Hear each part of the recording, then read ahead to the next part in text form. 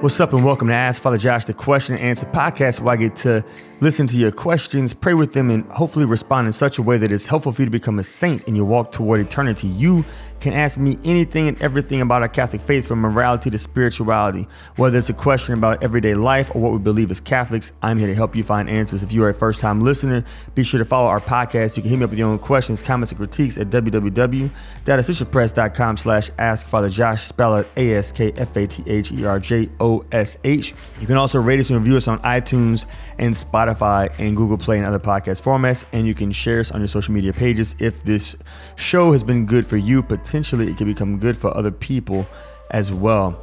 On today's show, it's a follow-up from last week's show about virtues. The question comes in, are the 7 deadly sins biblical? And if so, what do you see, Father Josh, as the most dominant sin in our culture today? That's a great question from Anonymous. But before we get into that question, I want to share with you a glory story.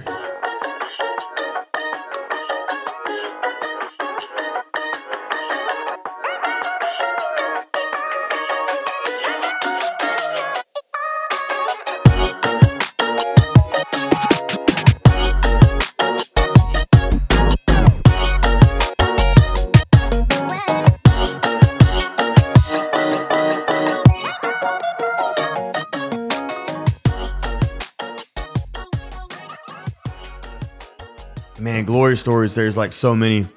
It's just been so many good things happening. We had I think I mentioned a discernment retreat a few weeks ago for young girls with the servants of the Pierced Hearts of Jesus and Mary at Camp Abbey. And it was just really beautiful. The girls had an amazing time with the sisters, and 2 of the girls that went on the retreat came back with a serious desire to discern religious life with the servants of the Pierced Hearts of Jesus and Mary. So I was like, oh, look at that. Blessed be God. Praise God. Won't he do it? And then this past weekend, our vocations office hosted a junior high boys discernment retreat at Camp Abbey. And we had some of our high school kids and college kids who are also thinking about the priesthood come to be mentors and my seminarians. Some of them were able to be there and help out and give talks, and other priests and deacons joined us, and we had adoration, and we prayed mass every day and had talks, and we played sports and went hiking and played in the water. And it was just so much fun. And what was really cool about this retreat was a lot of dads came. A lot of dads were able to come with us as well. And so it was just super beautiful to see not only the young boys have encounters with the Lord, but also their dads. And to be able to go home and share those experiences with their fathers going forward, I think was just really powerful. It was a great, huge gift for our diocese. Yeah, there's just so many gifts. Man, I'm so grateful. I'm so grateful. I'm working on a Bible study right now for Lent.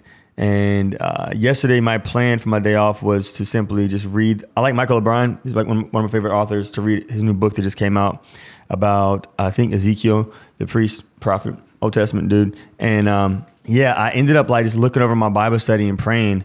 And I ended up like spending the whole day in prayer, which was really beautiful. But it was also like, man, Lord, it was a gift. It was a gift, unexpected gift. Because I couldn't put it down. And I just was like, the word of God captivated me. And yeah, it'd be like that sometimes. So shout out to the Bible. Shout out to the word of God. So many things to be grateful for. So many things. And with that, let's go ahead and jump into today's show about vices.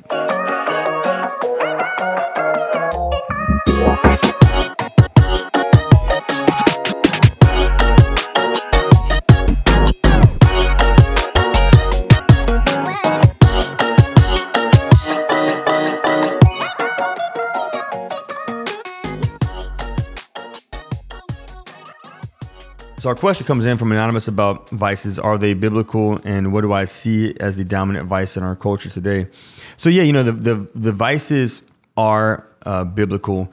In the Old Testament, the book of Proverbs, chapter 26, verse 25, we read about the 7 abominations that dwell in the human heart. And so it says, if your enemy begs you with a great vice, do not be persuaded, for 7 vices are in his soul. With a great voice, do not be persuaded, for 7 vices are in his soul. That's Proverbs chapter 26, verse 25. And then the book of Proverbs also talks about the 7 principal vices: pride, envy, anger, greed, lust, gluttony, and sloth. From my perspective as a priest, it just depends on like the season of life that we're in, right? Like during political season, I think I mentioned this last week on the show. During political season, like the number one vice that I see is super operative is wrath. Wrath and pride. Pride and wrath are like super operative. People are uber irrational, like extremely irrational whenever we are in the height of political season. Wrath it's an irrational reaction to a perceived offense, and it wants to injure those who offend us and do harm for the sake of vengeance. And so I see faithful Catholics who pray their rosary every day, who go to mass all the time, who just become irrational and who no longer see other people as beloved sons and daughters of God the Father, as image bearers of God. We see them as the enemy, and like they must go down. And if I see them, I get uber mad, and it's kind of crazy. It's very, very sick. But when we're not in political season, I think that from my perspective, there's probably, I'm going to give you two. I mean, obviously pride's always there, so I'm not going to focus on pride. I'm going to focus on envy and sloth. Envy, it's that irrational sadness whenever someone else experiences like a blessing from the Lord, whenever they get a good fortune. And so we see this with like Cain and Abel in the Bible, right? Cain killed Abel. Why did Cain kill Abel? Well, because he was envious. Abel didn't do anything to Cain. If you read the story in the scripture, Cain was jealous of the fact that God was more pleased with Abel's sacrifice. Well, Abel gave his first fruits, Cain didn't. So God was just giving Abel this blessing, and then Cain had this sadness of the fact that God blessed Abel because Abel did that which was right and just and good and true and beautiful, and then Cain killed him. He wasn't thinking. It didn't make any sense. So it was very rational, right? And that's how we act whenever someone else gets a blessing. All of a sudden we're like, well, I don't need it, but they shouldn't have it either. Like, so we get mad at them, but like, why? It doesn't make any sense. And so I encourage people when they struggle with envy, this particular vice, to get off social media, to stop looking at other people's lives. Remember when Jesus was walking with Peter and he looked at John and Jesus said, don't worry about John, you follow me. Just focus on Jesus. Don't worry about what God is doing in other people's interior lives, what God is doing in other people's ministries, Bible studies, what God is doing in other people's families, what God is doing in other people's lives. Focus on Jesus and what he is doing in your life. One thing that can help us when we struggle with envy is to pray the litany of humility and replace the word others throughout that prayer with that one person's name who we struggle with envy the most. It's very helpful to pray for them, to be more blessed, to be more seen, to be more known, to be more loved than we are. I think that envy is a very dominant vice. Envy is serious. Like, we can't play around with envy. The Bible says death entered the world through Satan's envy. Right, so envy is demonic. Envy is not something to be played around with. And quite often, many of our vices that we confess in the sacrament of reconciliation are the fruit of envy. And so it's just really important that we pay attention to the envy in our own hearts. The other vice, though, that I often think goes unnoticed is sloth, which is this disordered inclination to laziness in fulfilling our duties in life. Sloth feeds the other vices. Idle time is the devil's playground.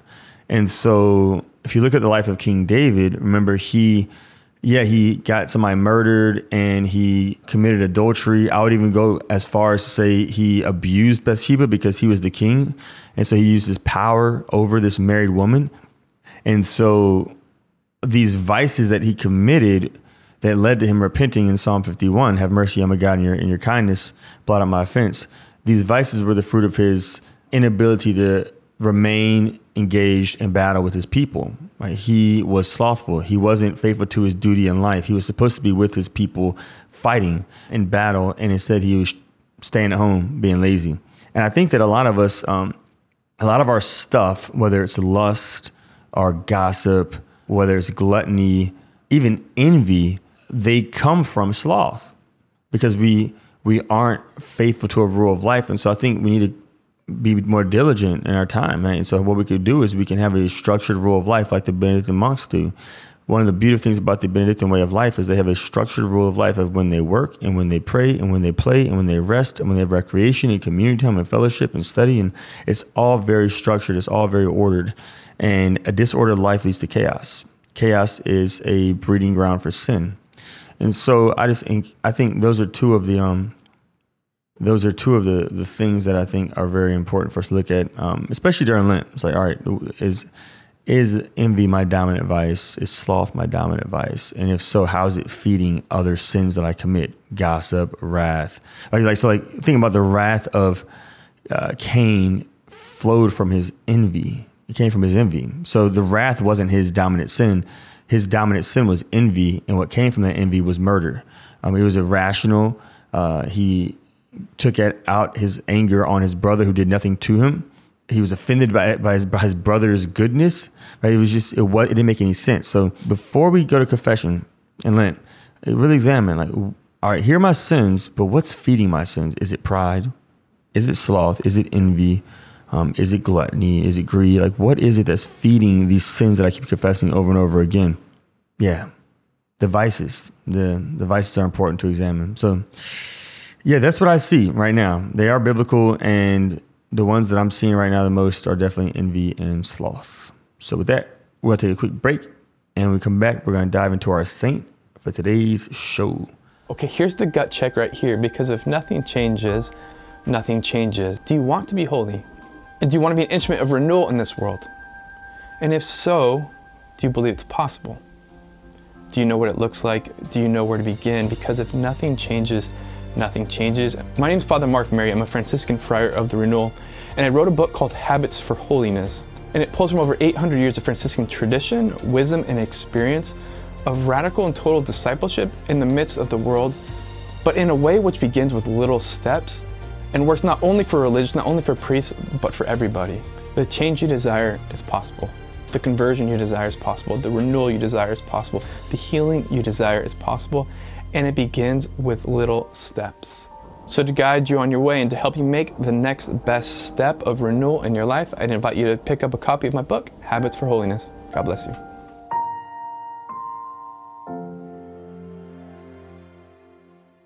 And welcome back. Just a quick reminder, if you're a first-time listener, you can follow the podcast. Hit me up with your own questions, comments, critiques at www.associatepress.com/askfatherjosh. You can also rate us and review us on iTunes, Spotify, Google Play, and other podcast formats, and share us on social media.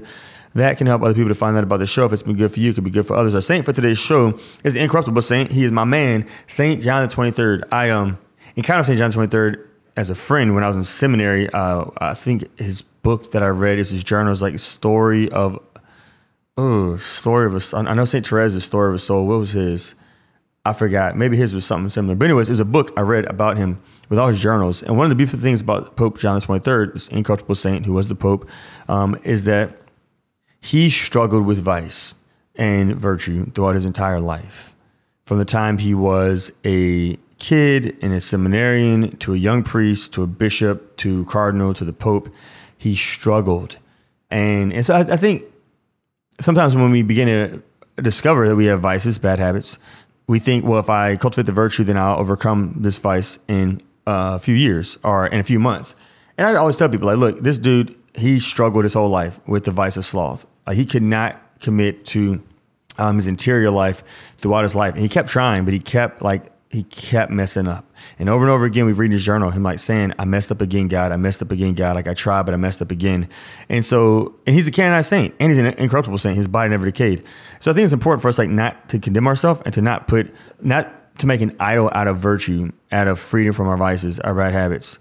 I'm going to cultivate the virtue. I'm going to strive for holiness. I'm going to struggle, but I'm not going to make it my idol. Like, my happiness is not dependent upon me finding freedom from lust or gluttony or sloth or greed or pride or envy or wrath or whatever. It's you are my happiness, Jesus. And if it's best for me to find freedom from these vices through the cultivation of virtues and prayer and grace and sacrament, like whatever, on this side of heaven, I'm down with it. I'm so down with it.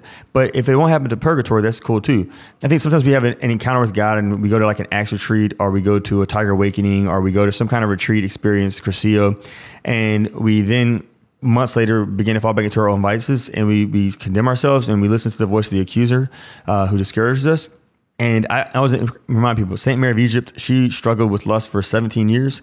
And so whenever she had her encounter with God and went and dwelled in the desert, she said the first 17 years that she was in the desert, she still struggled with lust. it wasn't until after 17 years of struggling that she found freedom. So she sinned for 17 years with lust, and then for 17 years, she daily struggled as she was being purified by the grace of God. So give yourself time. Give yourself time and let the Lord purify you in his will, in his way, in his time. That's what Pope John XXIII did. Even though he kept messing up and he kept struggling with the same vice over and over again, he never stopped praying, even though he didn't commit to the prayer he wanted to and he felt called to. And he never stopped serving God, even though he continued to fall into his vice of sloth and acedia. And so if he could do it, then so can we. And he's a saint, so we could be saints too. That's the goal. So St. John the 23rd, we invite you to pray for us. Until next time, I will see you in the Eucharist. God bless.